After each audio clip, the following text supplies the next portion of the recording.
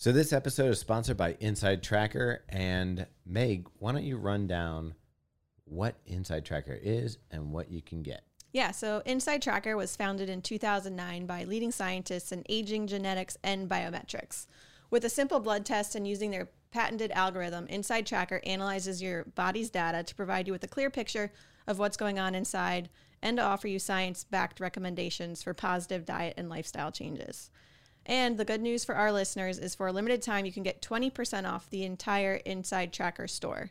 Just go to insidetracker.com/dropin.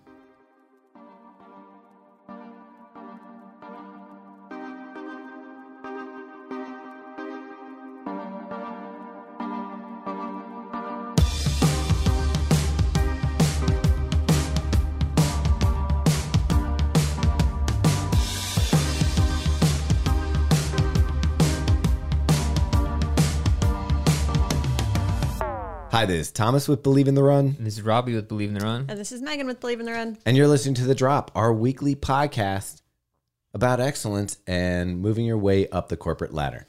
Yep.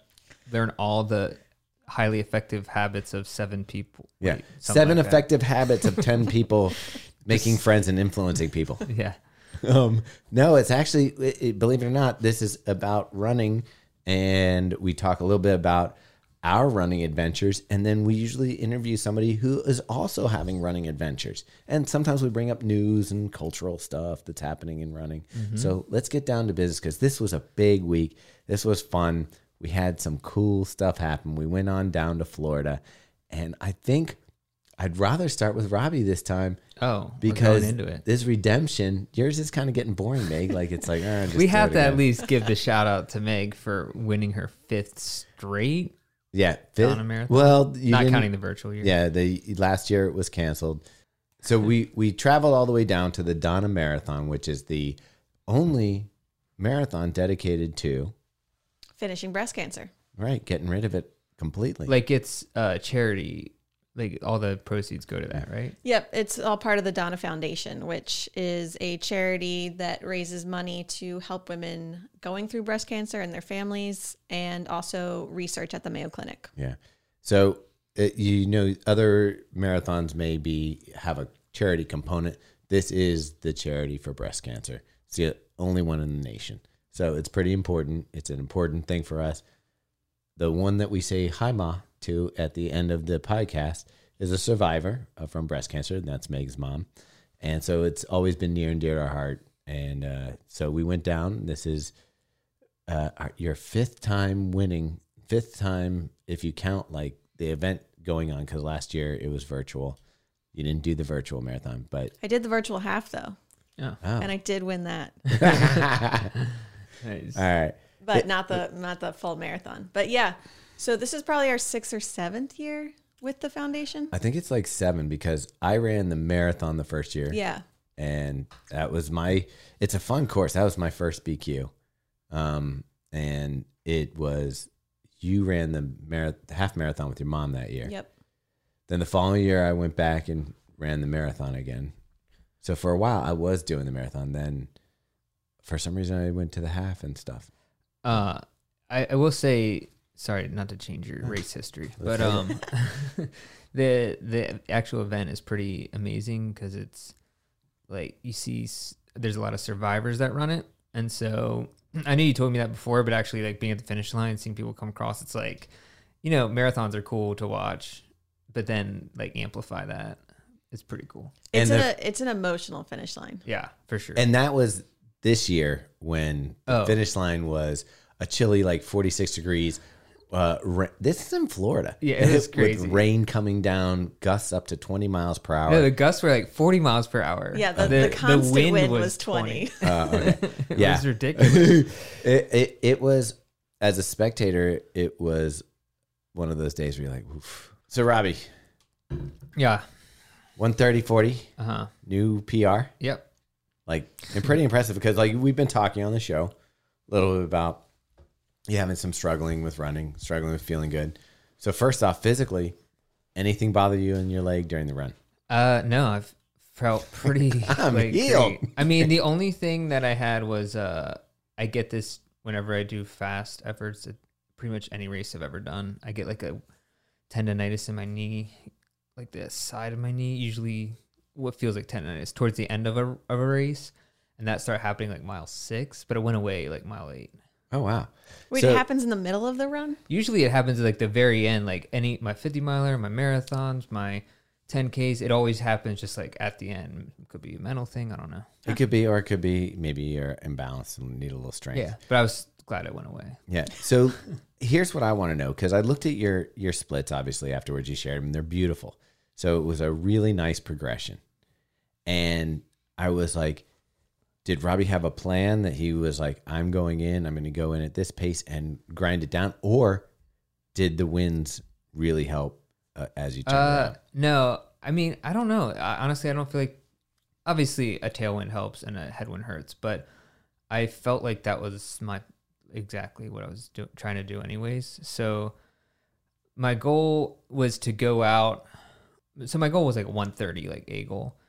Now, if it was an actual 13.1, I got under that. But so my pace was on. I love it. I love it when people are like, well, if it was perfect. I'm saying that I should have, the goal that I had, like the pace and the pacing that I had was to land it at 13.1, which I should have. Like, did you sit down and go, okay, these are the paces I want to hit? Or was it just kind of like, I'd love to hit? Well, I knew I went to average like around 6:55 or 7, really 7. So I was just like, I'll just start at 7:15 and then just try to go down. Okay.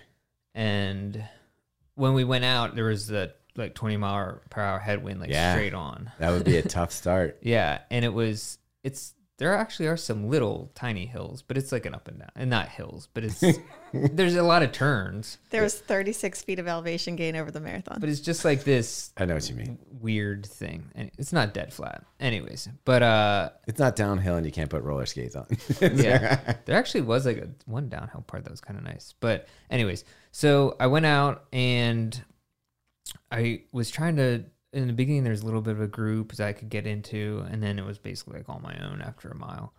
And I was feeling like if I pushed any harder with my legs against the wind, then they would burn out like within a mile. So I was just holding that pace. What was that pace? 7:15. Okay. And the weird thing, for this race, I didn't look at my watch at all. So you stuck to it? I did. Okay, Yeah. that's Only until the last mile when I was like trying to see how, like, if I could get under 130. So that was the only time I looked at it. But what was cool about this race is they had timing clocks at every mile. Oh, I didn't know that. Which is the first time I ever like experienced that in a race. Usually it's like half marathon, you get part, the 5K. And so that was cool because I could actually see. But then like when in later miles you have like race brain and you're trying to do the math and it's like, I don't know what's going on. If I run 5 quadrants. Yeah. So that was encouraging, and I could look at the clock and know what I was running each mile. So I was feeling good, and then at the turnaround at 6 miles, you kind of get a tailwind, and you run through some neighborhoods and stuff, and then I was feeling really good, like miles 4 through 5, just like excellent. And then I was just having fun for sure. Like I was just like, this feels okay. I can keep doing this. And then once I get to that like halfway point, I feel like if I'm feeling good, then I feel like I can really like start turning it up. And that's what I did. And it really helped because there's one section where you passed the tail end of the race or whatever. Like it's that was weird. Like psychologically, that has to hurt a little bit. For me or for anybody, like you're running past the finish line. Oh no, not that part. I mean, like halfway through, there's like a section where you're like they're on one side of the road and you're on the other side. It's of the an road. out and back, so okay. you have all of the slower marathoners coming this way. All right. Yeah, and so there was it was probably only like a quarter mile, and there was at least 4 people who were like, Robbie. And I was like, all right, that feels good. Like that's a nice little bump. Nice. And so if you're listening to the podcast, and I appreciate that, by the way. So that was a nice bump. And I took a Martin. So pre-race, I took a early morning at 8 peanut butter toast with honey. Then I had like a drink mix, like some free product that we got from a company. Of course you did. First time using it. No, I do use that all my long runs. I do use that stuff, and I wish I knew what it's called because I should give them a shout out. But then I had a Martin, and then a banana before the race, and then did you take a Martin during the race? Mile 6, okay. Yeah, and that was it. All right, that I mean, for half. I guess you could take 2. I have been recently. I never used to take any. Yeah. Yeah. And Probably didn't need though. I felt really great the whole time. And then I just kept cranking it up, like, and just, especially when there was like 4 or 5 miles left, I was just like, I'm just going to keep dropping it. And then I thought 130 was possible. Like it would be a stretch, but I thought I could. So I was just like really pounding it out. And like, I think I averaged 6:19s for the last 5K. That's impressive. Yeah, which is faster than his 5K. It was actually 3 seconds off my 5K PR. Yeah, and I PR'd in the 10K distance. So yeah, that's a good day. Great day. And what was cool is that Aldrin was there. Yeah. So you were able to kind of like Aldrin got second place overall. Yeah, he finished in 116, I think. 116. It's just insane. Yeah. And then so you crossed the line. You got Aldrin there. So you had some like companionship at the end as well. Yeah. Yeah. And then I puked in the. Oh, you puked too? Yeah, but I didn't really have anything. And like Megan, I only had a little bit of Martin in me. Yeah. And I didn't, since where I was, I wanted to be able to catch Megan and Ben at like mile 14. So I didn't get to be at the finish and see you finish, but I saw you guys shortly after when Megan and Ben were coming to the finish line. I do have a question. So I've actually been thinking about this because I kind of don't understand, and maybe you have an explanation, Megan. I don't, like 7:15 was the start, and I was like, I'll keep going down. All right. But when I run a normal run and I try to run a 7:15 mile, it feels like I literally can only do one of them.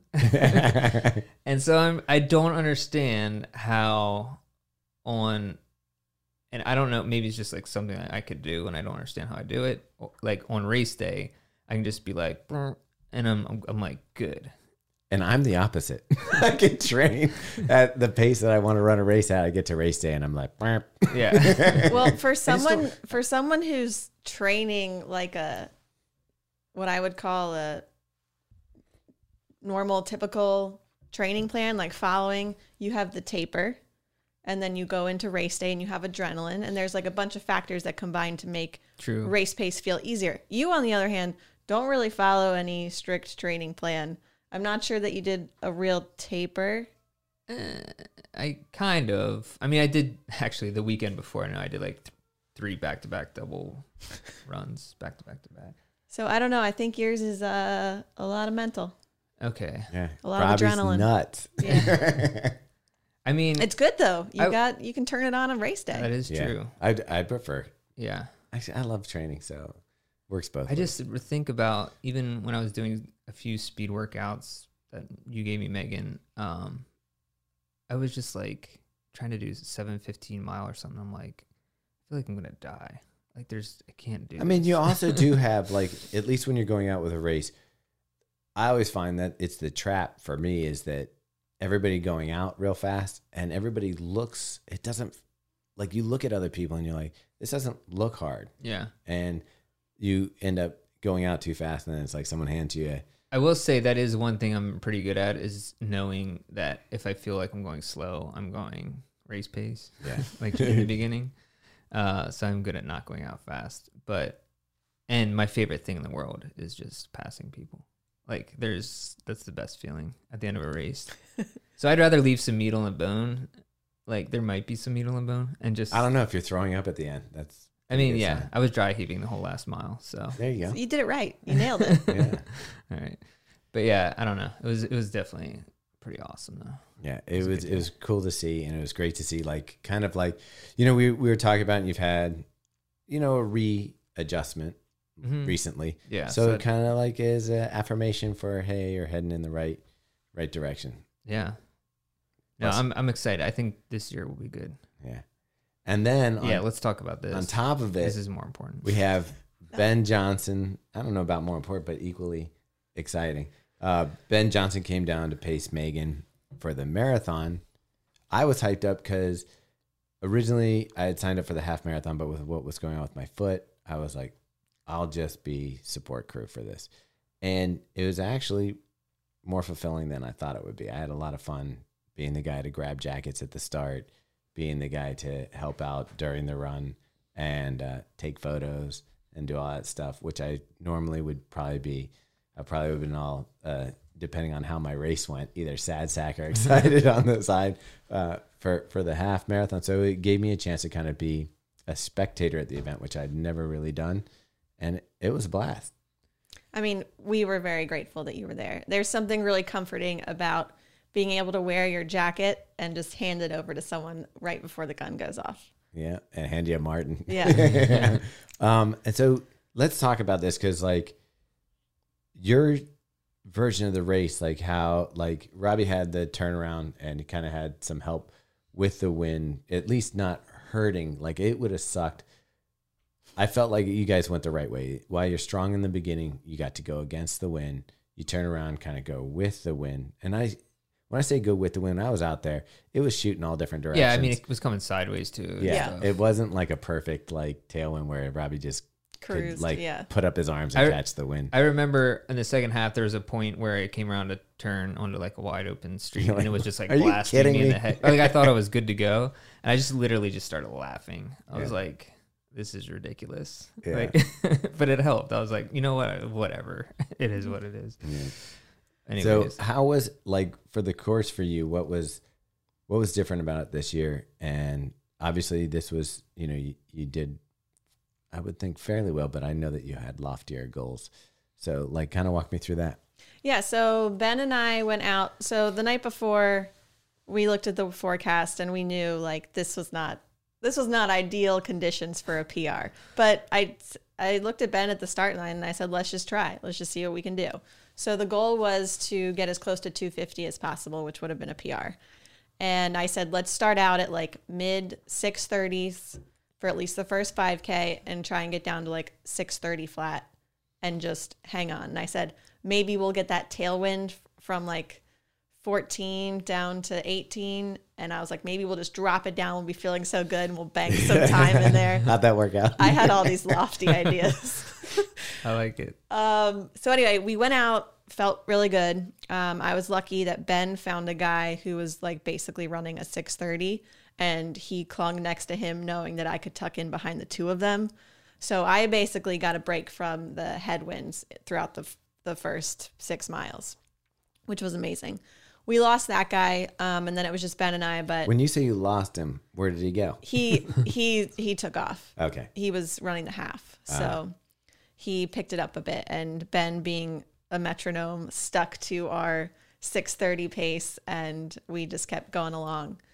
And it's funny because the spectators there are the best, but like any race, they have no idea what actual place you are, what distance you're running. Well, you went out with the half. Yeah. Mm-hmm. So you start all together. And so the whole first half, I'm hearing, you're the third woman. You're the third or fourth woman. And I'm like, Ben, there's a good chance that we're in the lead here. And so we, the course loops around and the half marathon goes straight to the finish. And you get to watch them go straight to the finish and then take a hard right. That's the part that I thought Robbie's getting. I thought maybe they did that the loop. They just go straight. That hurts. Like when you hear the music and you hear the finish, and you're like, "You're done! Congratulations!" It gets worse. But so we make it through the first half and we take a sharp right to go past the finish line, and that's where the motorcade picks us up, and it's kind of confirmation of, okay, I'm the first woman, and we knew were a mile ahead. You were waiting for us at mile 14. Yeah. And when I saw you, not only were you the first woman, well, Ben's not a woman, but not only were you the first woman, but you guys were in third and fourth place overall. There was 2 guys in front of you that were, I would say, a good 10 minutes ahead of you. Mm-hmm. That I think what did Chris end up? Chris from down 2:35. there ran a 2:35. Really impressive performance. Like they were moving. It was him and another guy, and I thought they were buddies and they were going to finish side by side, but that did not happen. We'll get into that, I guess, later. But when I saw you, I was like, holy cow, Megan could finish if Ben gets out of her way. Ben can finish third overall in the marathon. Ben could finish third overall? Yeah. Ben could, or Megan could. Megan could, they were running right next to each Well, other. once I realized that, I was thinking, oh, Ben, we could both podium today. Yeah. Because he could be the third guy. And Yeah, no matter what, Ben was in third place for men. yeah. Yeah.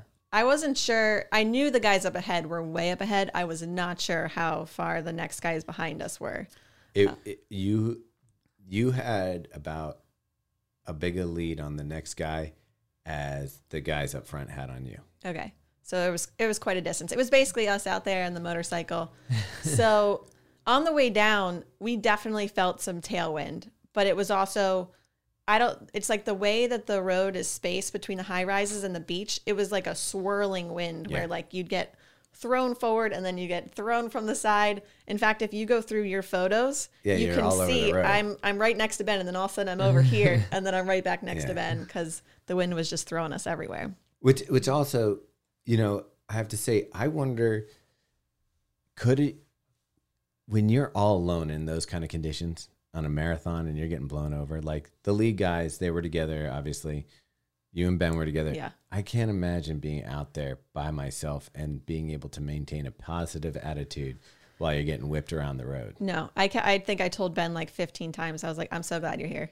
I was like, I'm so glad you're here. And I don't know about the half course, Robbie, but there was standing water on the full course. Like, I'm like, your feet are getting wet. I don't think there was any spot. I think I could avoid any huge puddles, but at the same time, even at the half, like the last 3 miles, I was strung out. Like there was nobody around. Like I passed like 3 people in the last 3 miles, which was crazy. It's lonely at the top. And I finished like, it's a smaller race. So I think I finished like in 27th place, but there was like just nobody out there. Small, there's over 2,000 runners. Yeah, but compared to like on a normal year, it's much larger. Yeah. There was COVID and the weather impacted the actual participants. I do feel like we were talking about the people in Florida were like, they're not used to these kind of temps. Yeah. It's raining. It's 20 to 40 mile per hour gusts. So like the dude I went fishing with, he said the week before it was like 32 degrees, and he was in a race, and he said there was just like half people just didn't show up. I believe it. It's crazy, and he ended up getting like second or something with that's how you gotta do it. Yeah. Okay, so anyway, those miles were great. I thought I was going to be able to just like drop it with a tailwind, but that did not happen. So Ben even said, he's like, do you want me to try and pick it up now? And I was like, no, I do not. I was like, let's just hang on to this 6:30 pace. And just a little bit of history. Like I've seen you at around mile 14, 16 before in a race where you look fantastic. And then I was like at the finish line, where is she? And you got cramps or something knocked you out. And so I was never comfortable, even though you guys were so far up in front. I'm not comfortable until I see you cross that finish line. Well, so much can happen in 26 miles, especially the last. It's only especially the 10 last. miles. Yeah. But so the way the course goes is you basically go all the way down and then you do a 180 back up and then you go back down and then you do a 180 back up all the way. So I knew once we got to 20, it was basically a grind into the headwinds back to the finish line. And see, having to look forward to that, like knowing that's a mental, And I don't know what was going on with my nutrition, but I had my normal Martins out there, which I took every 30 minutes, almost on the dot. I took the first 4, and then I couldn't take any more after that. I just had 1 left, and some Scratch. But I felt very, very nauseous. I don't know if it was because of the effort. I don't know if it's because my concentration of Scratch was too much. I'm not sure exactly what happened. Actually, I had to talk to Megan about it, but I was feeling very, very nauseous. And so pushing the pace was not really an option. Can you just like puke while you're running? I mean, I've done it before. In fact, Ben asked how I was doing. And I said, I think I'm going to vomit. And he was like, why don't you just make yourself do it? During her first sub 3 marathon. Yeah, I remember that. You threw up. Yeah. During and you still finished sub 3. So Oh, yeah. I just, the thought of stopping and then having to start again in the middle of a race sounds worse than just trying to just ignore the nauseous Can you feeling. do it while running? I don't know. I don't think you can, because your abs and stuff would be, like, have you ever, like, you're doubling over. Yeah. In fact, during my initial sub 3, I tried to do that and I had to stop. I don't think you can work your legs and your abs at the same time. I'm pretty sure I've done it before, but I contractions. can't remember. But I don't know. It just depends. If you're running that fast, I'm wondering. Okay, where was that, Robbie? It was like another race that I did. I thought somewhere. it was like just like running from like Oh no, no, it was like in a race. running from the cops. Anyways, whatever. Okay, right. fair enough. So you're coming back. You're nauseous.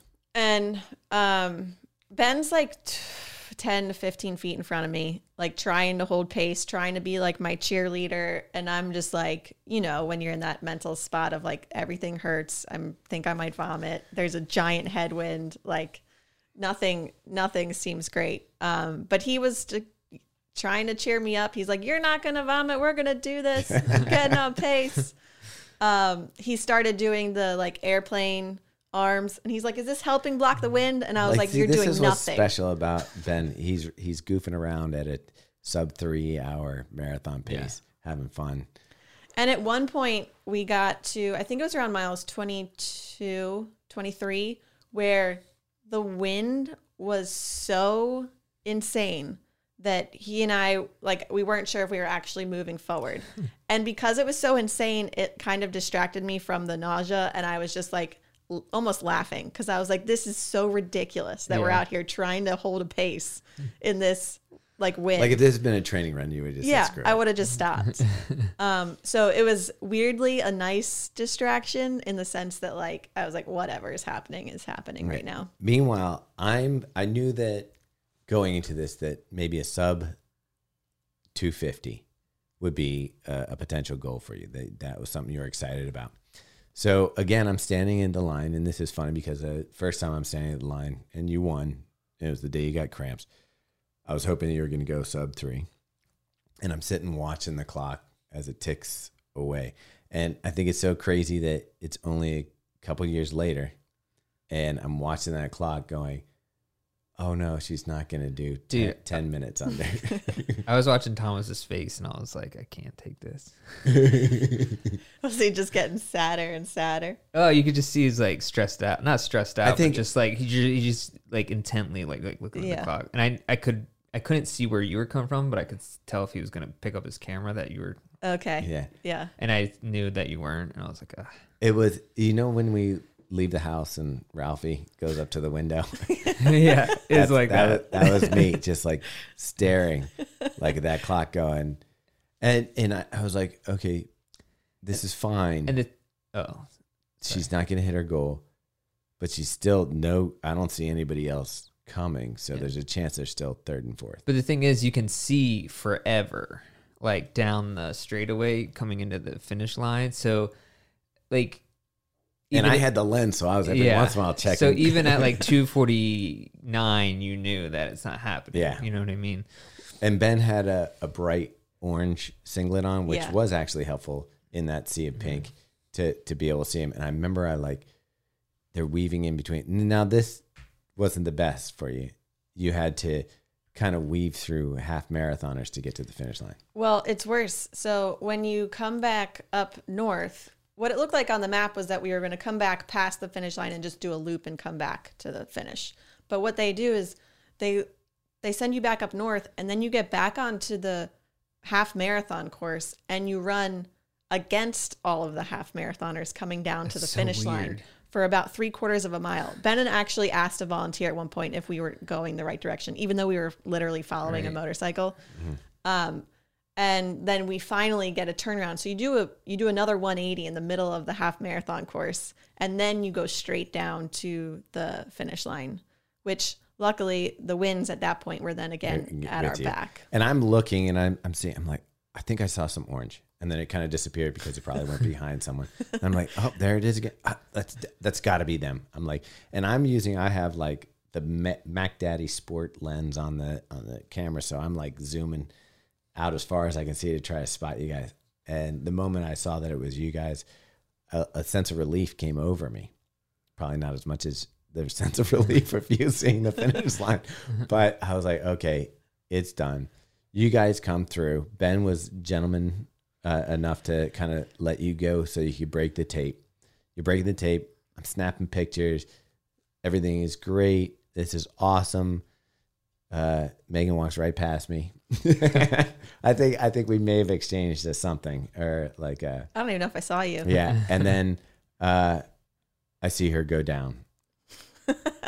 Yeah, so I managed to keep it together and have a big smile on my face for the finish line. But basically all of the nausea that I was feeling from mile 20, I was like, well, now it's time. Now's the time.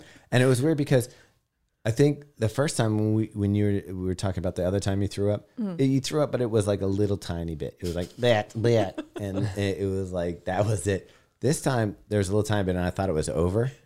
Oh, it was just the bottle cork. It looked like you drank a case of high C Ecto Cooler and then just like pulled an like Ghostbusters ectoplasm. Yeah, whatever liquid I ingested during that 3 hours of running was no longer in I me. couldn't believe there was that. Like when it all came out, I was like, that is a lot of liquid. Like that was like a gallon. Like your stomach clearly did not digest any of that. Well, I'm also wondering, so this is the first time I've run what I would call like a hard effort marathon that I have not gotten any sort of leg cramps. Well, it was I think it was cold. But it was I'm wet, not. it was humid. But like now that I look back and I'm like, none of that hydration was absorbed. But that's what I'm saying. It was humid out enough. Yeah. And I think your body was like, we got this. You got enough in here. But you were so preoccupied with the cramps that you've had before, even though maybe this particular time you didn't need it, you kept fueling and kept going. I will say I usually get cramps, even maybe in a half marathon, not so much during the race, but afterwards, and I didn't get any either, so I don't know. To cap it off, so Meg did get first place. Mm-hmm. Ben got third overall male. So Megan technically was third overall because Ben was nice enough to let her run up ahead to break the tape. But you ended up having a PR for the day. Who knows? In your age group, did you look at your age group? I think I was third in my age group. That's pretty nice. good. Are they have age group awards? Yeah. I think you'll get That'd something be in cool. the mail. You could have been on the podium. Nice. I also forgot my bib that morning and had to Yeah. at classic Robbie. It wouldn't be Robbie. Like, what would have been better is if he's like, hey, I left my shoes in the car. Yeah. Which, of all the things that you could have lost that day, your bib was probably the best thing because Megan helps the race and somebody had already checked in and been like, I have this. So she already knew exactly like how fast she did that for you. I was like, whoa. That was nice. That was a huge help. Yeah. I mean, I did get to surprisingly was there fairly early for the race. So I wasn't super rushed. But then when we were at the hotel before, so we're all getting ready to go, Robbie disappears and everybody's like, let's go to the start. And I'm like, okay, I guess he's not going to be in the start. Oh, I think that was my fourth bathroom break of the morning. All right. So Hey, I didn't see you at the start dude, line. lose like 3 pounds right before the race. I was like late to the crowd. I started like 15 seconds back of the actual start. Oh wow. Oh, wow. And you made up all that time. Yeah. You must have passed a shy ton of people. Oh yeah, and then I jumped in the ocean afterwards, which That was awesome. the nuttiest thing because I'm freezing cold out there. Like I'm shaking. It's like It's like raining, the wind. We went down to Florida with the idea that we were going, like it was going to be 70 in the afternoon. It never was. It stayed at like 40s and 50s. And I did not pack correctly. I had one stinky jacket. I ran in. I wore it. Like, I'm like, I don't think it smells. I'm like, Megan's like, you smell.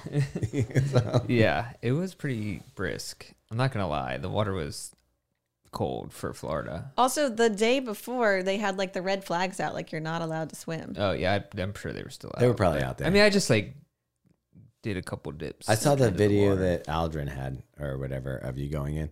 I'm like, Robbie's always got to do, like, if there was a dead cat, he'd be swinging that. There's, like, he always got to do the crazy thing. I never would have been able to get warm after that. I kind of like it. It's kind of like when you go on a really long run, and you get home and you're like so cold, and then you just. I like the polar extremes of the being hot super shower cold and then getting warm. So that's what I did. I was like, oh, I'd get like super cold by going in the ocean, and then walking back to my car without any clothes on, just my shorts. And then I was like, I'll get all dried off and then warm in the car. Oh, bye. No. I got some looks, but it was, I don't know. It was actually. And then we celebrated at Hoptinger. Yeah. Burgers, beers, all that stuff. I guess boobs, because it was the breast cancer marathon. It's kind of celebrating with that. Yeah, we got those too. Yeah. Dude, I almost puked in the bathroom though. Like I went to the bathroom at one point. I was like, I can't tell if I'm going to puke or not. Oh no. Here's what I'm hoping. Like maybe next year you bring the whole family down or something, and the weather is 50 in the morning, 70 in the afternoon. So we get that, because that party afterwards would have been insane if the weather was good. Like you're right on the beach. Yeah, you're right on the beach. It would have been really cool. Yeah. But yeah, it was definitely a cool race. I'll do it again. All right. Let's do it again. Megan, you got to let somebody else win though. Maybe I think I'm good. Maybe do the ultra now. Oh. Win the ultra. Oh. Yeah, there was only one finisher of the Donna 110 Ultra, and she was running this year because she lost her sister to breast cancer in 2021 or 2020. Oh, wow. And yeah, the conditions were absolutely horrible. So she was the only finisher. Yeah, because the day before it was just as bad almost. And she ran all night. Not almost. It was worse. It was. Was it? Yeah, because it was cold, a little bit colder, I think, and then it started raining heavy. Oh, that's right. It did rain in the night. Yeah. The nighttime. Whoa. Yeah. So, anyways, are we going to talk about the Streak Fly? Since I guess so. I mean, we got a short we should bit of talk time. about it a little bit. Yeah, because it's an important shoe. So here it is. Nike Streak Fly, Zoom X Streak Fly. You can't, people want to add the air, but there's no air in it. And Robbie, this is a light shoe for my size 10.5. It's like under 7 ounces. Under 7 ounces, 183 grams. And it blows my mind because we are marketing this as your 5K, 10K shoe. The toe area here has the same stack as the Streak 6 that I ran a marathon in, had in the heel. Oh, in the heel. Wow. So this is, I think it's a 32.26. It's a 6 millimeter drop. So we've gone to this place where you got to have like a giant like stack to be considered a race day shoe. Race day flat. Yeah, this is like considered, before the Vaporfly, this probably would have been the most amazing marathon shoe ever achieved by man. Could you imagine a six ounce shoe? I mean, there were 6 ounce shoes, but you gave up any chance of having. Yeah, it was just like a thin thing of EVA underneath. Yeah. So it's fantastic. It feels great under the foot. The Zoom X really works. It's got a shank in the midfoot, which I really think helps the way that I strike because I land midfoot, and I just feel that extra bit of like stability in the shoe. Mm-hmm. This is what I was kind of hoping the Turbo was going to be when that came out. This is what I was hoping the Invincible would feel like. Remember that when we tried that on the first time? Yeah, it felt super bouncy, which it is super bouncy. But. Super bouncy, but like every direction. Yeah. This one feels fast. It feels light. While Ben was down there, we did the 5K before the Donna thing. We didn't race it. We just kind of were running around shooting videos and stuff like that. You can see the reel on Instagram. But at one point, we're sprinting down like this stretch. Mm-hmm. Ben says that we were going sub 5, but I was on my treadmill this morning and I dropped it down to like I don't know, man. I dropped it down to like 5. No, he said sub 6. No, he said sub 5. Oh, wow. And I was like, I don't know, but I will say when I was chasing Jordan during that thing, I was able to get to paces I probably wouldn't have thought about. But when I was on the treadmill today, I dropped it down to like 5:30 and stuff with the shoe on. And I was like, I don't think I was running sub 5. Like that's like that speed, like sub 5, at least for me, I think is that speed where you're just like running so fast you just fall on your face because your legs like don't know what they're doing. You do the cartoon. Yeah.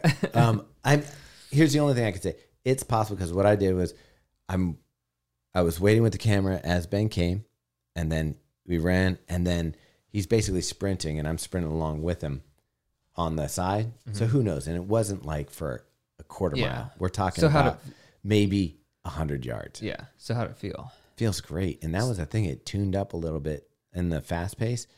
The personality of the shoe changed a little bit. I think it feels great at the 730 to 750 that we were running before that. Yeah. But it definitely, as you get up on your toes, I think without having the plate in there, when you're running really fast, you get up on your toes. And without having the plate, you weren't fighting against the shoe to kind of like a stiff feeling. Right. It had that nice flexible feel off the toe, but still felt really good. I feel like it reminds me of the Peg Turbo. So like, what's the difference? Well, Peg Turbo had the Obviously. EVA and Zoom X. Oh, that's right. And it had it just felt like more like a fast daily trainer. Okay. So I And think it was heavier. Yeah. yeah, this Are you going to wear that for a 5K or 10K? that's what I was saying. Like I'm still probably going to go with Alpha Fly if I'm running a 5K. So what the hell is the point? Like, I don't understand. $160 is the point. I mean, I guess that, yeah. there like you go. for a normal person who's wants a fast feeling shoe, I think the shoe feels amazing. It reminds me of the New Balance Rebel. Would you wear that over something like the Endorphin? I like this slightly better than the Takumi Sen, which I really like. It's probably my favorite Adidas shoe right now, the Takumi Sen 8. Okay. I'd wear it. I'm trying to think of shoes that are under $200 that are similar. Endorphin Speed or the... I'd wear this over the Speed. Okay. I'd wear this over the, and that would be, people aren't going to agree with me with that. I'm sure. The Speed to me feels like a daily trainer with a plate. Yeah, I mean, I get it. Yeah. This guy is so light and the cushioning is so nice and it just feels fat. Like it's feather light on your feet. So what will you use this shoe for? Me, I would use this for like those days where I feel like, Looking real good on the run. yeah, but they are hot, aren't they? Yeah. I would use these for like a day where maybe I want to do some tempo miles or pick up the pace. And, I have the luxury of having the full range of Nike shoes. So like where I'd use a Peg, it's like a daily trainer. Say a day where I didn't feel like feeling as sluggish as I would in the Peg, I would definitely run like the Faster Bastards 10-mile runs that we do on the weekend. This would be a fun shoe to wear with that. So you'll go distance in that shoe. I would. I mean, to me, compared to the Streak 6, which was a marathon shoe, Right. this would have been, if they put this out before the Vaporfly, like if they gone Streak 6, Streak Fly, That would have been the marathon shoe. everybody would have blown Yeah. their mind on this. They would have lost it. Yeah. It's the cushioning and the way it feels. So Yeah. when's it going to be available? It's available, I think, tomorrow at 10 a.m. Well, so it'll Or be will- available now. It'll be. Here's the thing. I don't think it's going to be available. If It's going to sell out. if you can get your hands on it, go ahead and get it. It's going to sell it immediately by the time this podcast comes out, at least Yeah. on Running Warehouse. I believe Nike too. Okay. Yeah. And StockX has it for like $400. So. Yeah, and that first when I wasn't sure we were going to get seated it, I went on StockX and was like, I'll just get a pair off there because I feel like it's a shoe that we need to review. And the bids were starting at like $400, $450, and I'm just like, it's $160 shoe. I can't. So, and luckily we got two pairs in. Brandon, who ran, I would say what he would call like a tempo run in it. He did a 12-mile tempo run in New York at about a 6:40 pace. Mm-hmm. He didn't fall in love with the shoe as much as I did. Yeah, but he doesn't know what he's talking about. Well, I'm just kidding. No. It is a difference of like his race marathon shoe. He started with the Alpha Fly. Yeah, I mean, it's like you can't compare it against those shoes. It's just a different thing.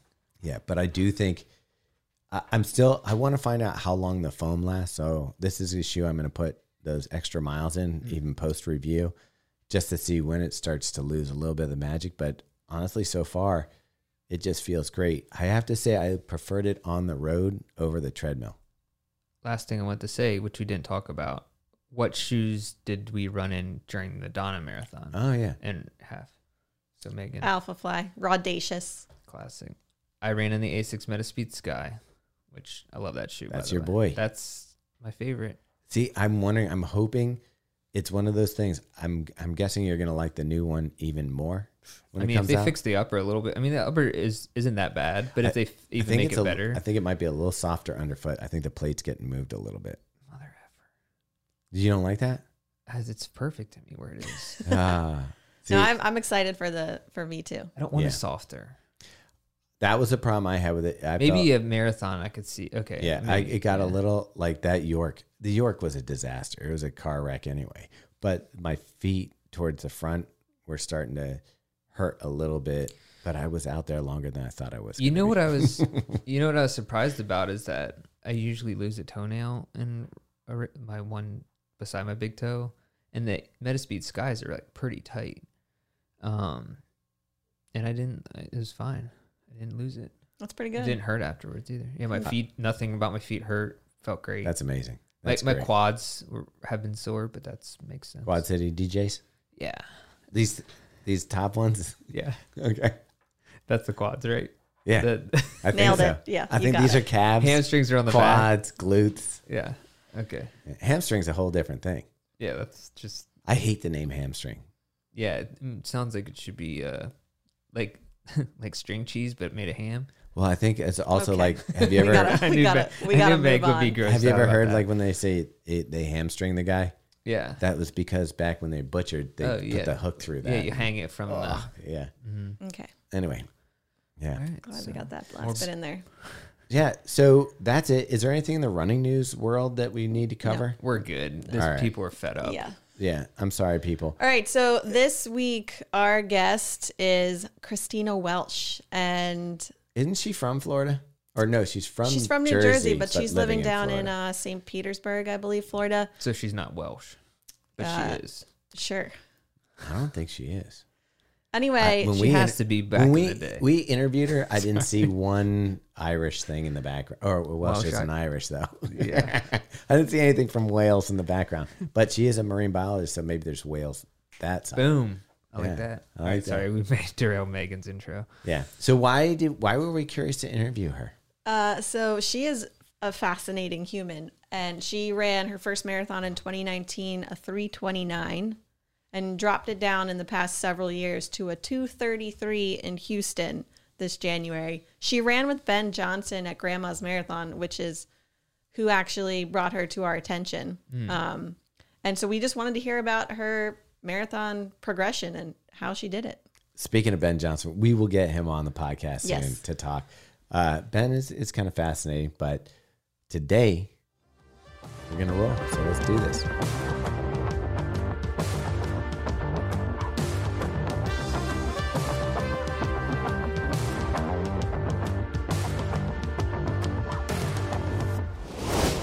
First tip.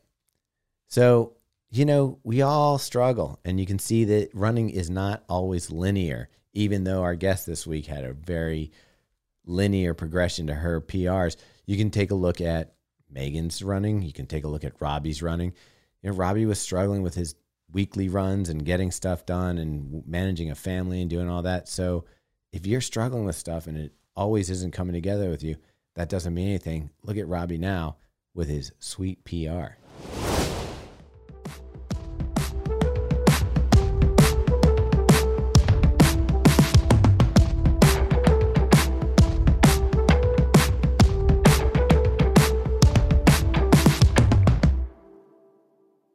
All right, so today we are talking with Christina Welsh. Christina, welcome to the show. Oh, I'm happy to be here, guys. So you just ran a blazing 2:33 at the Houston Marathon, which is so fast and crazy in itself. But what's even crazier is your marathon progression. But wait, should we get into a little bit of background before? Yeah, before let's we get do it. there? All right. So Christina, you're from Hamilton, New Jersey, right? Yes. It seems like a ton of good runners come from New Jersey, including our own Brandon here at the office. But like you think about, there's a lot of fast people in New Jersey for some reason. Yeah, I wasn't very fast when I lived in New Jersey, actually. I live in Florida now. You got faster in Florida? Yeah. Nice. Okay, so tell us, what are you doing in Florida and how did you end up there? I moved here in 2019 to do a PhD program in marine biology. So I'm working on that now. I'm about halfway done. Florida's probably a great place to do that just because you have an ocean near you. Yeah, and I live right on the Gulf Coast, so it's a great location for it. That's awesome. Have you always been like one of those kids that was really into animals and all that stuff, and this is just a natural progression? Yeah, well, I didn't know much about science when I was younger, but I had a lot of fish tanks, so I guess that kind of counts. In-house biology there. Okay, so talk to us a little bit about your running journey itself. Like, when did you first start running? When did you Why? have success? Yeah, were you young, and when did you get into it? So I started running kind of just for fun when I was in high school, and I didn't join the track team and start actually competing until spring of my junior year of high school. And the team we didn't have like a really big distance team. It wasn't super competitive, so it was still kind of just like for fun.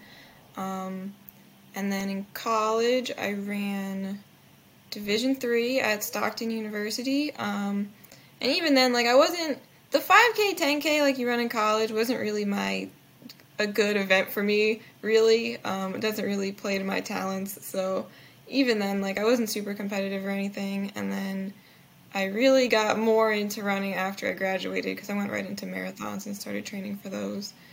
And that's what I'm doing now. So you said the 5K wasn't really your area of talent. Where do you feel your area of talent is? Definitely in the longer distances. Like, even the half marathon feels short for me. And even if you look at all my PRs, like, my marathon is by far better than just any other event. Like, I'm so bad at any kind of speed work at all. So did you just love running? It doesn't sound like, you were having these fantastic performances in school, but you continued with it. So is this just like a passion of yours and you just enjoyed running? Yeah, I really just love running, and like the day-to-day of training is really what I'm here for. Even racing, like even now, kind of stresses me out. It's not my favorite part of the whole entire training process. I really much prefer just like the workouts and like the build and everything. And you like high mileage, right? I do, yes. After you graduated definitely. college is when you decided to run your first marathon, yes? So I graduated in 2018, and then I ran my first marathon a year later in June 2019. And what made you want to do that? I don't know. I don't really have a good reason for why. I just always, even when I was younger, like when I first started college, just had it in my head that like one day I would be a marathoner. Okay, so you run your first marathon in running 2019. 5Ks. You run a 3:29. This is the Lake Placid Marathon. What were your thoughts? Did you love it? Did you hate it? Tell us all about it. I did have fun. It was great. I finished it and immediately wanted to sign up for another marathon. I did not prepare for it very well at all. I had no idea what I was doing. At the time, I didn't even really know any other marathoners, so I had no one giving me advice. I walked a lot in the last couple miles. It was kind of a disaster, but it was still you a walked good and got a 3:29. That's pretty good. Well, I went on way too fast. When you go out way too fast, you can do a lot of walking in the end. So what was your training? I mean, so you're not working with a coach at this point. You're just sort of going out there and winging it? Yeah. So going into that one, and my second marathon too, was the same. I didn't have a coach. I was kind of running maybe like 60-ish miles a week. And I wasn't really doing workouts, and I really had no plan at all. I was just doing random running every single day. So, yeah, it was kind of just aimless. I don't know. So you had no goals heading into this. You weren't like, I want to qualify for Boston on your first marathon. You were just like, I'm going to go out and run? So I kind of had it in my head that I wanted to qualify for Boston. And then I ran a 3:29, and then I got rejected from the Boston Marathon. I had applied for 2020, and they said, no, you're too slow. Oh. You must have been really close to the cutoff. So I was below the cutoff. It was like 3:30, but then you had to run a 3:25 to actually get in that year. And then you went and reloaded to New York, and you dropped 10 minutes off your time, basically, down to 3:20, and you're still not doing coaching. You're still not doing plans. You're kind of winging it still? Yeah. So that one was pretty comparable to the first one in that I just went out way too fast and had no idea what I was doing and then walked a bunch at the end. But I think I started walking slightly later into the race, and so that was how I cut off that 10 minutes. I feel like if you're walking, especially knowing you're going out pretty fast and then you're walking at the end of these marathons, like you're in pain, you're uncomfortable at this point if you're walking. What is bringing you back to these marathons? I don't know. I mean, even if you do a good job, the end of a marathon kind of hurts. So That's the you truth. just see how it goes. Mile 26 never feels that good, but then you forget about it a couple days later. So, how are you picking your marathons at this point? So, Lake Placid, obviously, you're in Florida for school. You're picking Lake Placid, which is it's supposed to be a pretty tough course, isn't it? Yeah, it was a stupid choice. I don't know why I picked it. That definitely was. I didn't know what I was doing when I picked it. It had so I was still living in New Jersey when I ran Lake Placid. So I drove. I think that was the only reason I picked it, was because it was the only marathon that you could drive to in June. And it was so hilly. It had 2,400 feet of gain, and the part of New Jersey I lived in was completely flat, so I did absolutely no hills going into it. I didn't know what gels were at the time. I don't think I took any gels the entire race because I didn't know that they existed. It was just a mess. So, There was no actual thought that went into any of my decisions for those early marathons. were you just going off a Gatorade then, or whatever they had at the water stops? Yeah, I think they were giving out Gatorade, and I think I might have had one gel that they gave out somewhere on the course, but I had never had one before, so I don't think I took the whole thing and didn't know what to do with it. So you run that 320 at New York City. You definitely qualify for Boston because that gives you a 10-minute buffer. What happens after that? Because it takes you a full year before you reload. Were you I'm going to take a break from these marathons? No, COVID happened. Oh, I was signed up for a marathon. COVID. That thing. yeah. I was signed up for several marathons in 2020, or, that I tried to go to, and they all got canceled. So the Space Coast Marathon finally happens in November of 2020, and you drop another 17 minutes off your time, almost 3 hours. What did you do between the New York and the Space Coast Marathon? So with that one, I did have a training group that I was training with. So it wasn't quite as intense as my current or my coaching after that was, but going into that one, I was at least around other marathoners who could give me some guidance and kind of tell me what to do. I was doing workouts with other people for a little while, in a group. So it was just slightly more direction. It still wasn't a super individualized, clear training plan, but it was better than just going out and doing random mileage. I just felt like. And did you focus on nutrition at all at this point? Because I feel like running a 3-hour marathon, you got to be taking something out there on the course. Yeah, so I kind of started to figure it out. I think I took 2 gels during that marathon, so it was better, but it still wasn't perfect by any means. I still didn't know at that point many other people who were really into marathoning, so I still didn't I just didn't have a lot of people giving me advice. That's and I interesting. didn't know where to Do you think look. that's was it an age thing, or where you are in, going after your higher education, that you're just around academics more than athletes? What do you think it was that you weren't finding that? Because I would think most of the time when people get down to low threes and they start thinking about sub 3 marathon, they start attracting people that are also similar goals, that want the same stuff. So you start getting more input and training. And you weren't getting that. What do you think? Why weren't you drawing that into your training?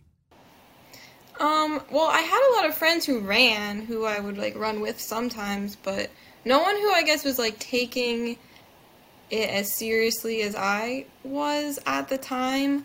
And I had a lot of friends at the time who were older, who had run fast times and had trained really seriously when they were younger, but were now maybe in their 50s or 60s. That was kind of the general makeup of the running group I was in at the time. So yeah, it was improving, but I still hadn't attracted too many other people my age who were trying to do the same thing. But that started to happen more after Space Coast. I think locally people kind of noticed me a little bit after that. People are following along. What you're going to notice here is that the times keep dropping by about 10 minutes per marathon, which is kind of insane. That kind of progression. And it just keeps going. Yeah, I feel like, well, at least from personal experience, I'll have a good marathon and then a not so great marathon. And there's not this like beautiful trajectory of getting faster and getting faster and getting faster. But you've run 6 marathons since 2019 and every single one got faster. Yeah, well, when you start off as rough as I started off, it's not that hard to get faster afterwards. So after you run that 3:03, was your immediate goal, like I have to go sub 3? Or was your goal going into Space Coast to go sub 3?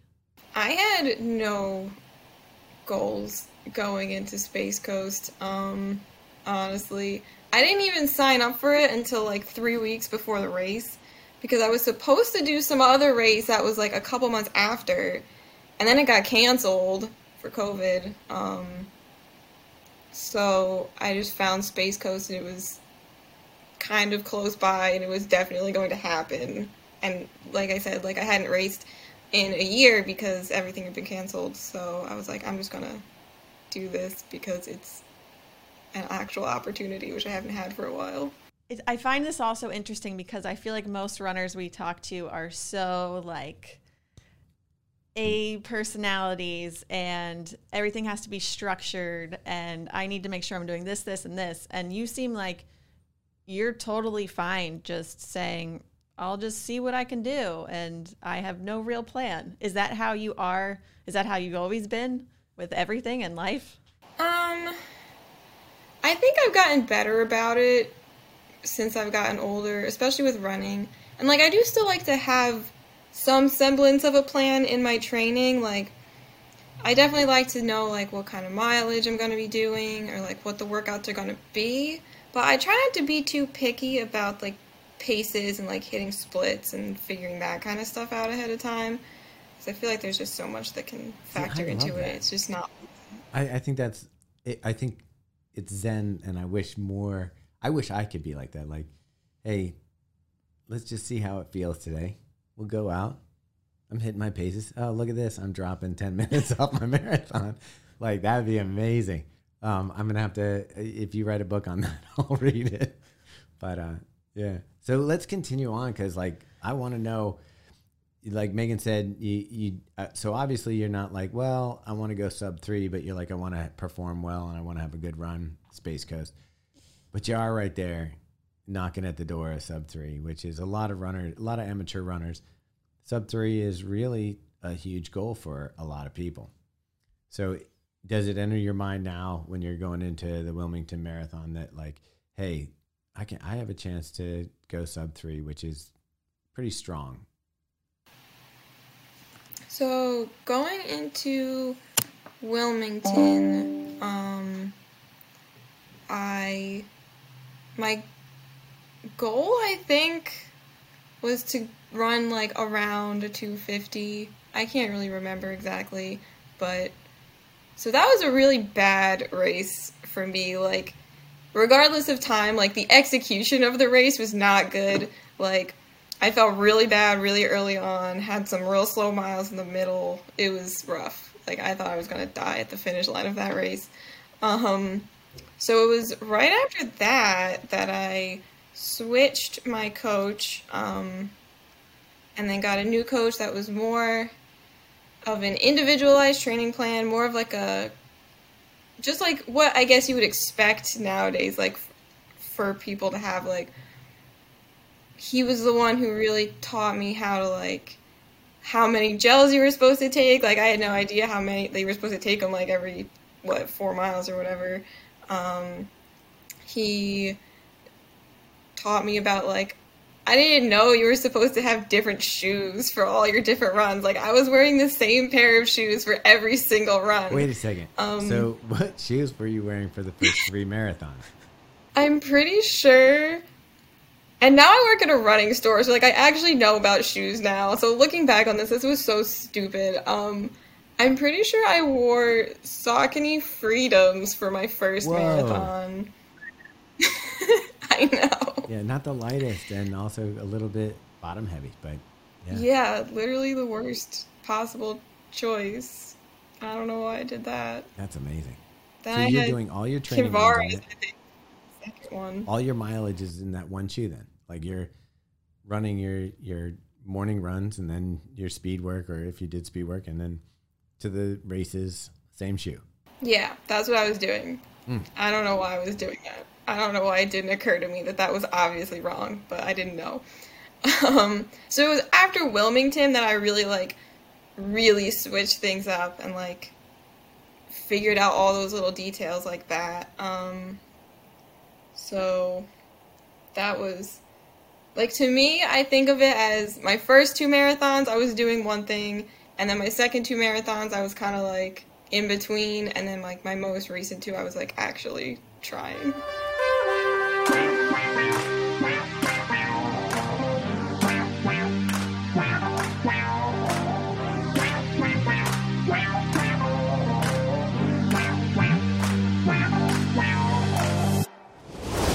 All right, second check-in. Again, we're going to go back to that inconsistency. And you're going to line up, you're going to do all your training, you're going to come to a race, and you're going to end up there with 46-degree temperatures, with winds blowing, gusts up to 40 miles per hour, rain, and you're going to be like, man, maybe I should just throw in the towel. Maybe I should come back and race a different day, or just adjust my pace or anything.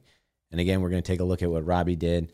And he just said, you know what? I had a plan. I'm going to stick with it. Went out there and did it. So don't let the conditions or things that are out of your control make you feel like you've got to rearrange everything and start from fresh. Go out there, be brave, and do your run. Here's where it gets really exciting. Like, I think for most people, like we're saying, a lot of amateur athletes, breaking 3 is like the super goal. And then starting to get curious of where you can go with it. And you switch coach. Obviously, you got a good pair of shoes now. What did you run Houston in? Did you run those in Alpha Flies or Vapor Flies or something else? Yeah, I had Vapor Flies for Houston. Okay. So you get some light shoes with some cushioning. Legs are probably feeling better in the final miles. And you're dropping it. And Grandma's Marathon, you ended up meeting a friend of ours, I think. Yeah, actually, Christina, I meant to mention this in the beginning, but I reached out partially because our friend Ben Johnson ran Grandma's Marathon, and I think he ran a lot of it either. I'm not sure if you guys were in a pack or. Yeah, I met him there. It was just, I wasn't even really a pack. It was just me and him for like a long stretch of it. And I didn't know who he was before that, and all these people were like waving and saying hi, and I was like, wow, this guy has so many friends. And then after I figured out who he was. Yeah.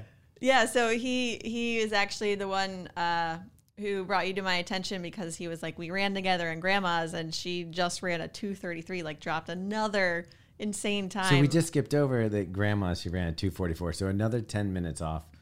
Or more than 10 minutes. But off. what's the craziest about this is you run Wilmington in April, and then 2 months later you run Grandma's and drop a significant amount of time off of your marathon.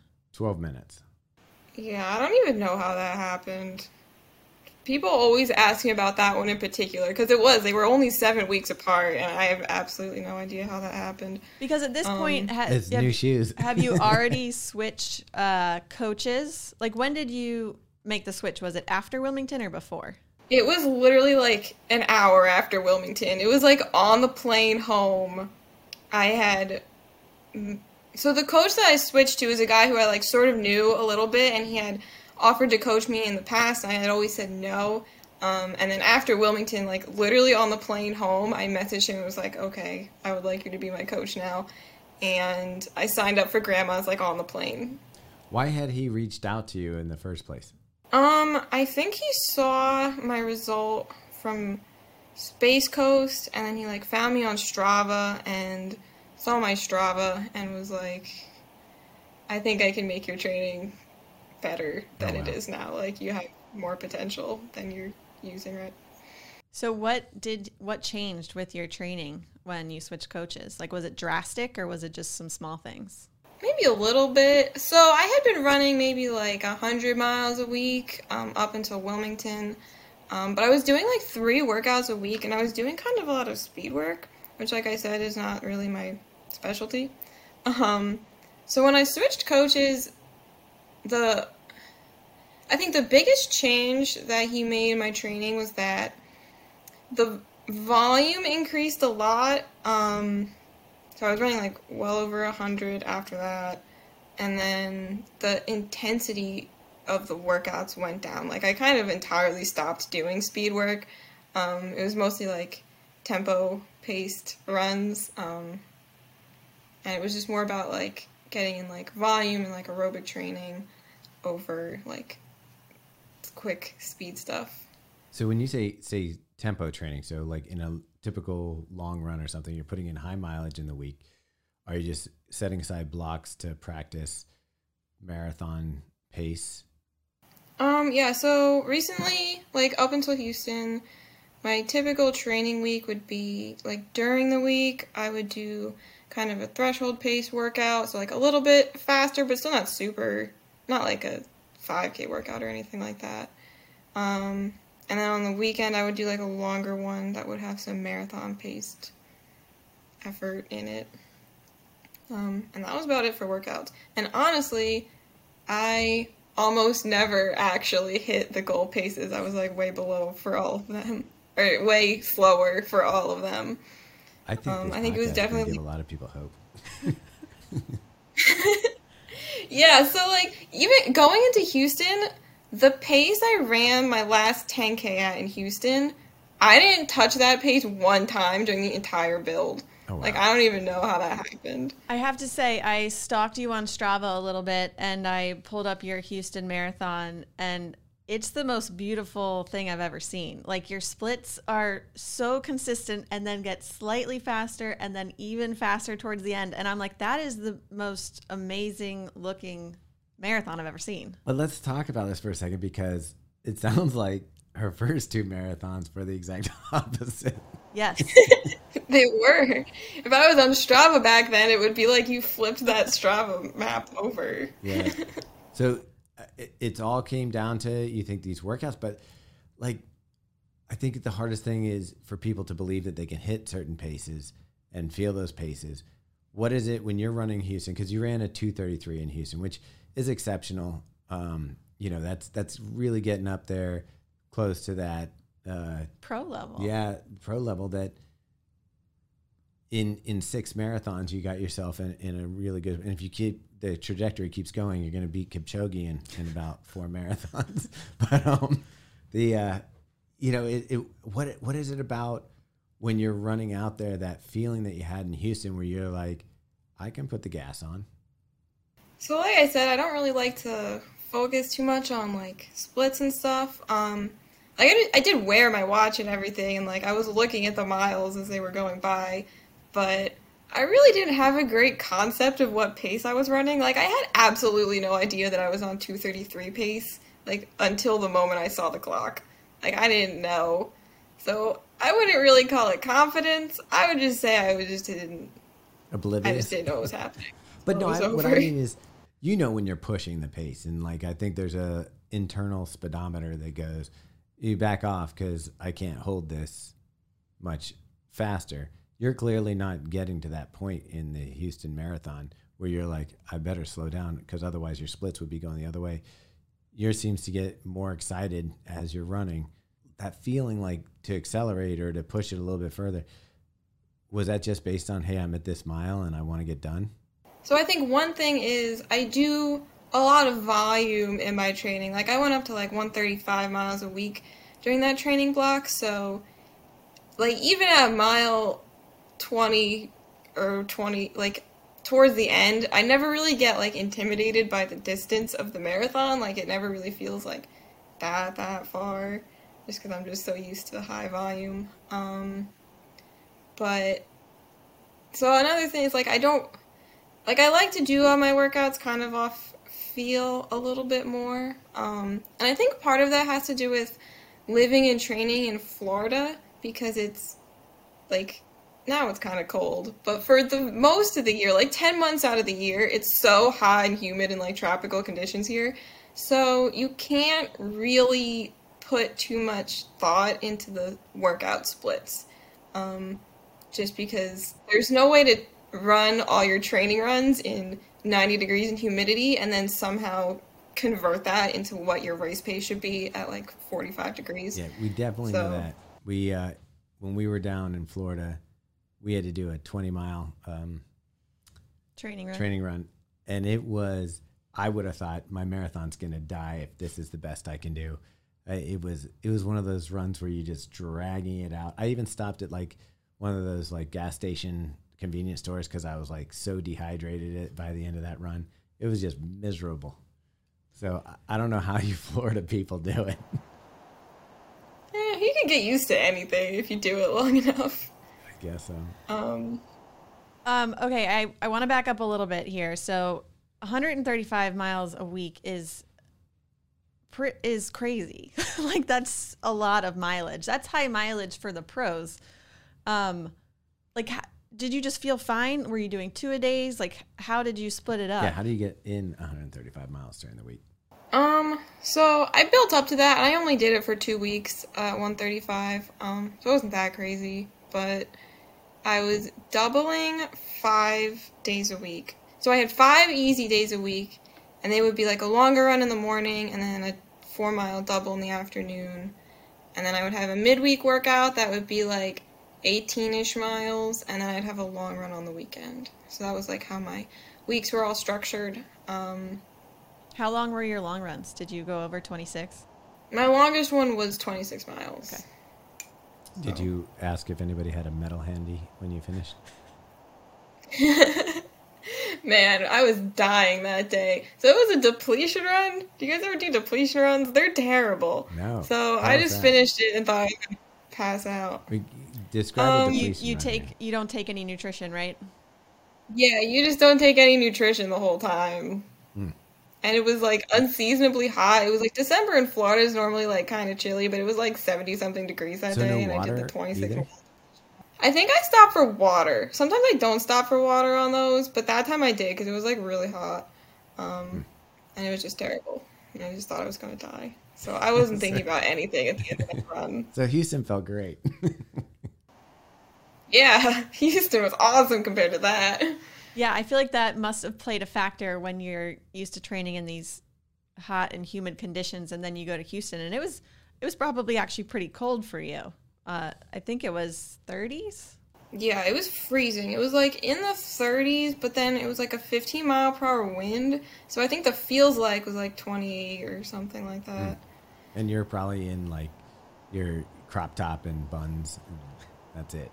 Yeah, it was terrible. I thought I was going to freeze to death. And at the start line, there was this announcement that was just playing over and over again. That was like, white flag warning, like cold and windy conditions. And I was like, stop saying that. Like, why are you saying that now? That was like, we were at a marathon in Florida, and one of the pros that was there that was helping with promoting the race kept saying, it's going to be a warm one out there. Take 2 or 3 minutes off your regular pace. And we're like, why would you tell people that right before a race? Just nobody needs to hear that they need to slow down. Right?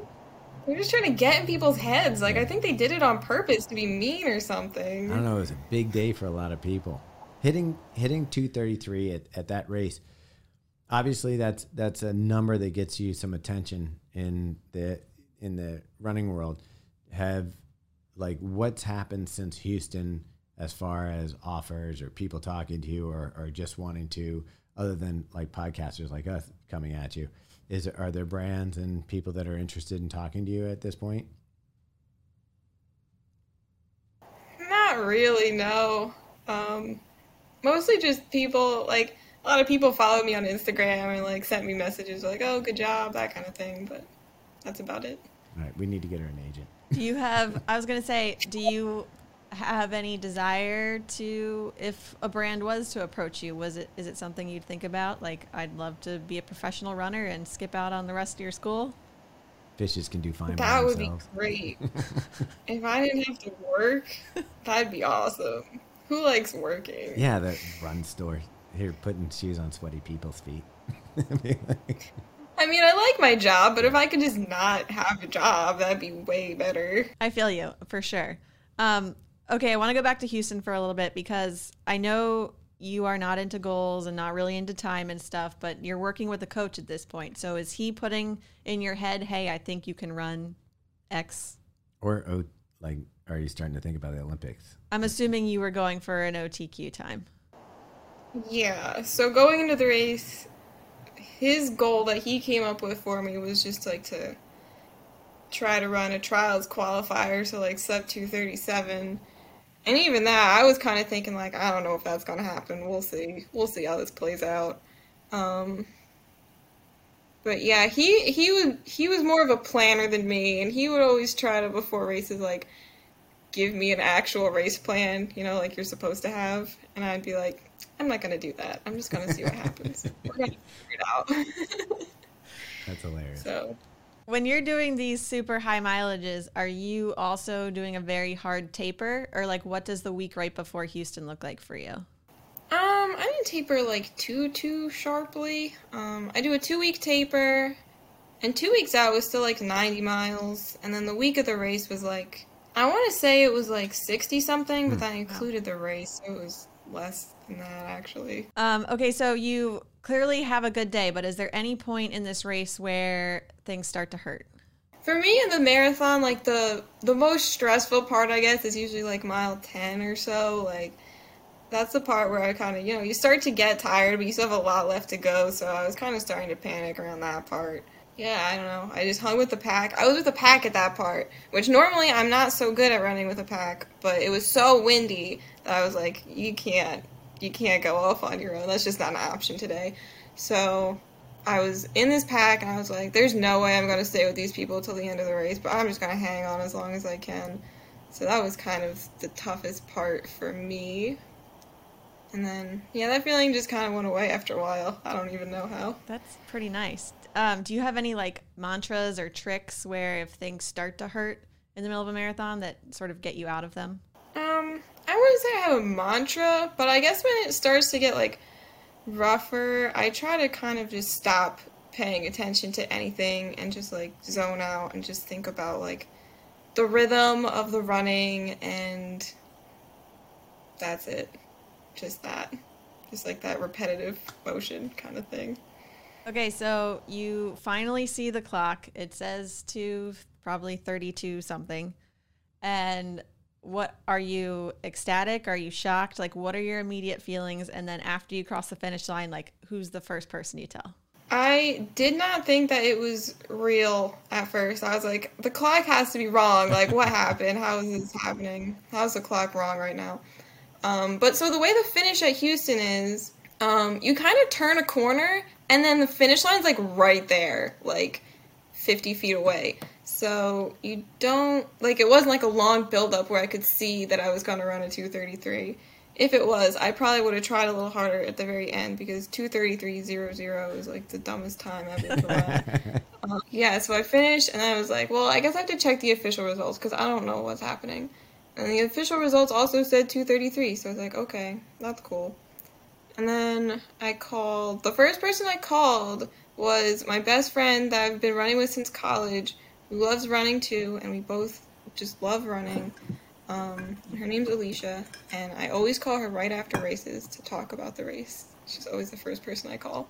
Okay, so how are you feeling now? You've had some time away from the marathon. How was the recovery, and how are you feeling? The recovery was pretty good. I recovered, I think, a little bit quicker than any of my past marathons. I'm already back to running. I did my first workout of my new training block this morning.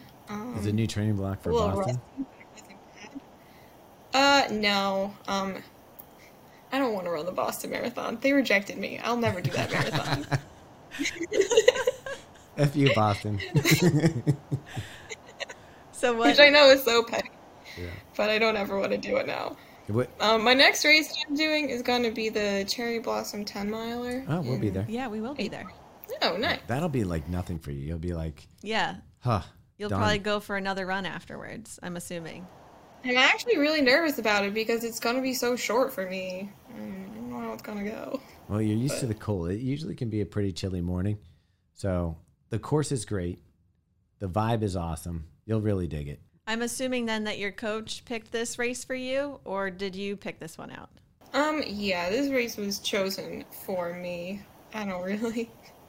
I know that it's important to do some speed work sometimes, but I would never choose for myself a 10-mile race. I would just keep picking marathon after marathon until it was a disaster. Do you have a next marathon on the horizon? Yeah, I'm running Grandma's again this year in June. You kind of have to be... It's hard to do a fall marathon when you live in Florida because then, like, the peak of your training block is, like, the summer, and that's kind of difficult. So it's kind of better to plan around that. So I want to do that one before it gets super hot. I mean, you're doing all of this mileage. Do you have any desire to go further than the marathon, like some 50Ks, 50-mile races, anything like that? Absolutely not. So I've been asked this, and I feel like all the cool things in ultra running are like trail races and like in the mountains and stuff. And I cannot stand trails. Like, I don't want to run on trails ever. So I don't think that's for me. I mean, the JFK 50 miler, the oldest one in the United States, it has somewhat of a trail portion to it, but it's mostly road. And when I say trail, it's more like that rail to trail kind of trail stuff. So if you ever want to kick it up. I'm pretty sure like 15 miles of it is on the Appalachian Trail, though. Yeah, but we'll check the course for you. I think you'll be fine. That's a trail. Like, I'm from New Jersey. Like, I don't do trails. 10 minutes of your time. I don't like the wilderness. I'm really scared of nature. That's the reason I don't like trails. If I see a snake, I'm going to freak out. You're in school for marine biology and you're afraid of snakes? I like to stay in the lab. I don't like to go outside. Okay, so no sharks for you. I don't even know how to swim. Like, I'm a terrible marine biologist, honestly. Oh, boy. This is hilarious. This I love it. is awesome. Just aquariums.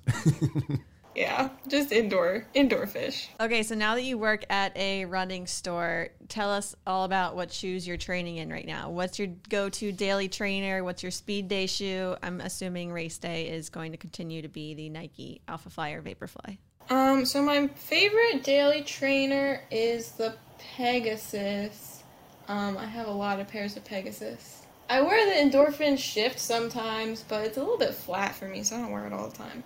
I have the whole Endorphin line. I like the Endorphin Speeds for some like lighter workouts and the Pros for longer workouts. So we're pretty much Pegasus and then Vaporfly for race day. You are so easy. I love this. Like your coach has to just be like, go run these miles, do these things. Okay, I'll just do it. Yeah. Do you find that you're really laid back and easy as far as running goes? I had to fight with my coach a lot to get him to give me 135 miles a week. And I complain a lot if there's any speed work on my schedule, so I'm probably kind of difficult to coach, really. So you pushed for the high mileage more than he wanted to give you? I did, yes. Yeah, when he first... So he was a guy who was also really into high mileage himself. So I think that was why he saw my Strava and was like, I can help you specifically, because I clearly wanted to do the same thing. But when he first started coaching me, he told me that I would never, ever, ever go above, like, 120, and even that would be in, like, the distant future. And I just complained so much that he gave me 135 for my next marathon. Well, it seemed to work out just fine. It did, see? So I know what I'm talking about sometimes. There you go. Okay, so you officially have an Olympic trials qualifying time. I'm assuming, Grandma's, you're going to even want to take that down further. But for someone who is aiming for that 2:37, who's an amateur runner, do you have any advice to them, mental or training-wise, that you would say if they were going in for a race shooting for that 2:37? That you have to just trust your training and trust that the taper is going to make a big difference, and don't be afraid of like any paces or how you feel in the race, because everything is different on race day.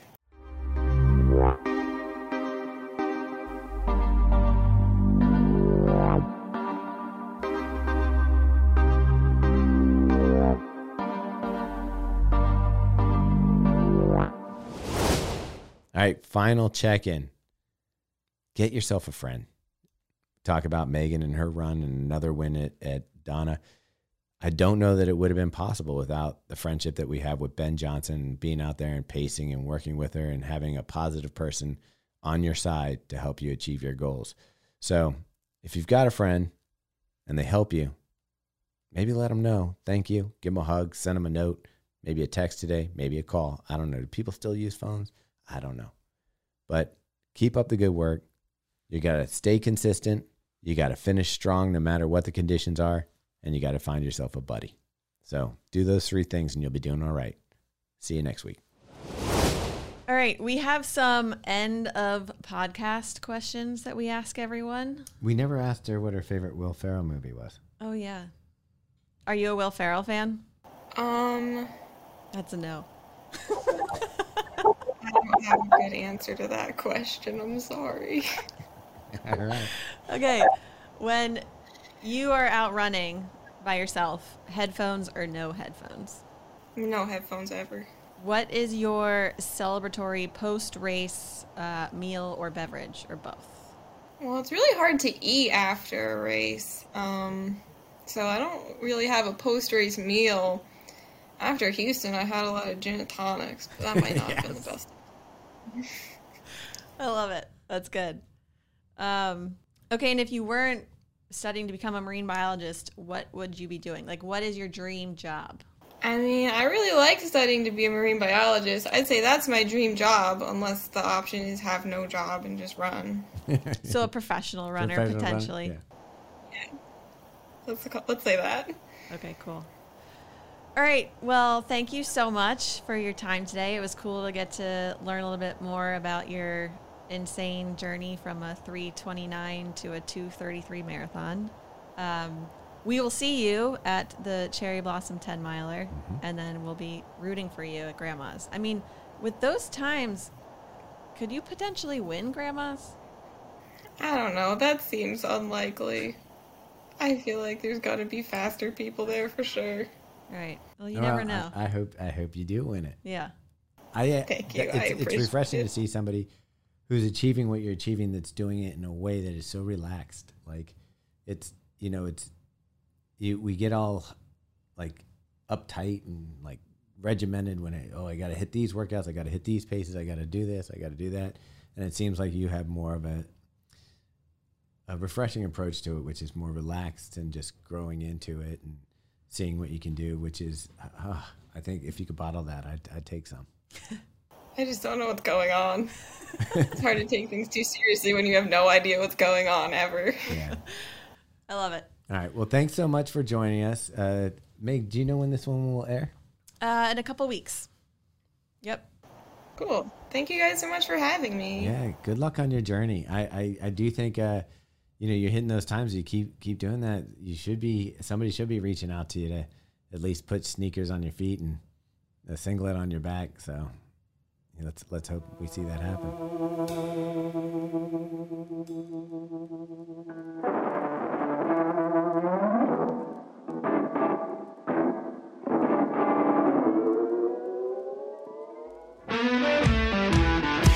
All right, so that wraps it up. Meg, does this inspire you to drop all your marathons by 10 minutes each time you step on the line?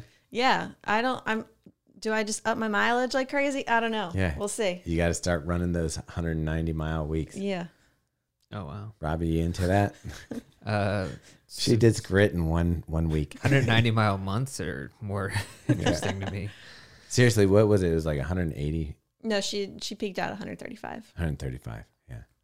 Okay, I just put the threes together. Okay. Carry the one. Yeah. Yeah, that's insane, right? Yeah, totally. All right. So thanks this week. I want to thank Ben. I really appreciate him taking care of Megan and getting her paced to the finish. It was also fun to do a couple runs with him with the streak fly while we were down there. And we actually did a first impression video, but we didn't bring the mic, so it was windy on the beach. And while he looks great, the shoe looks great, the sound is horrible. It is what it We're going is. to try to pull some clips and put it into our first impression that I just did with Brandon. But yeah, thanks, Ben, for being out there. Always appreciate your friendship. And I guess we should thank Brandon now for editing and being our producer. Yeah. I wanted to thank Rich for taking me out fishing Saturday Fishing, morning. Richin'. Rich and fishing. We it was a cold and windy day on the lake, but we caught a Didn't your skate. foot have to thaw before you could drive? Yeah, I had to sit in the car for like a half an hour and thaw my foot out under the heater. It was and, wild. And all he got was a stingray. Yeah, a skate, and we did catch he caught a trout, 22-inch trout. Did you keep it? No, we threw it back. But anyways, it was a good day nonetheless out on the water. And then I want to thank another guy. His name's Ben, who said hi to us. He listens to the podcast. I ran into him at Walgreens, just like I was getting a Gatorade. Wait, is this the Ben who yelled? Yeah. So when I was feeling really nauseous, this guy passing the other way started yelling, "Go get him that salmon or something." And I I said I literally didn't want almost, salmon. I almost lost it at that, but I also had the biggest smile on my face because of it. Yeah, So thanks, same guy. Ben. Mm-hmm. Yeah, so it was cool just like randomly running into a Walgreens. And yeah, so and just thanks to everybody. There were some people, not during the race, but who commented like Husker Do's, Husker Dolans. So for me, and Husker did it. Yeah, Husker did. I have to say, Robbie, I'm super impressed. Like, I know that you've been struggling with some of your running, and to be able to put together a really fine race with splits like that was pretty incredible. So congrats. Well, thanks for cheering me on it. I appreciate that. Yay, Robbie. All right, so that wraps it up for this week. I guess we got to say hi to one more person, Hi, Mom. and then that wraps it up. Listen for this secret track. Robbie, you got something special for us this week. Yep, let's hit it. All right.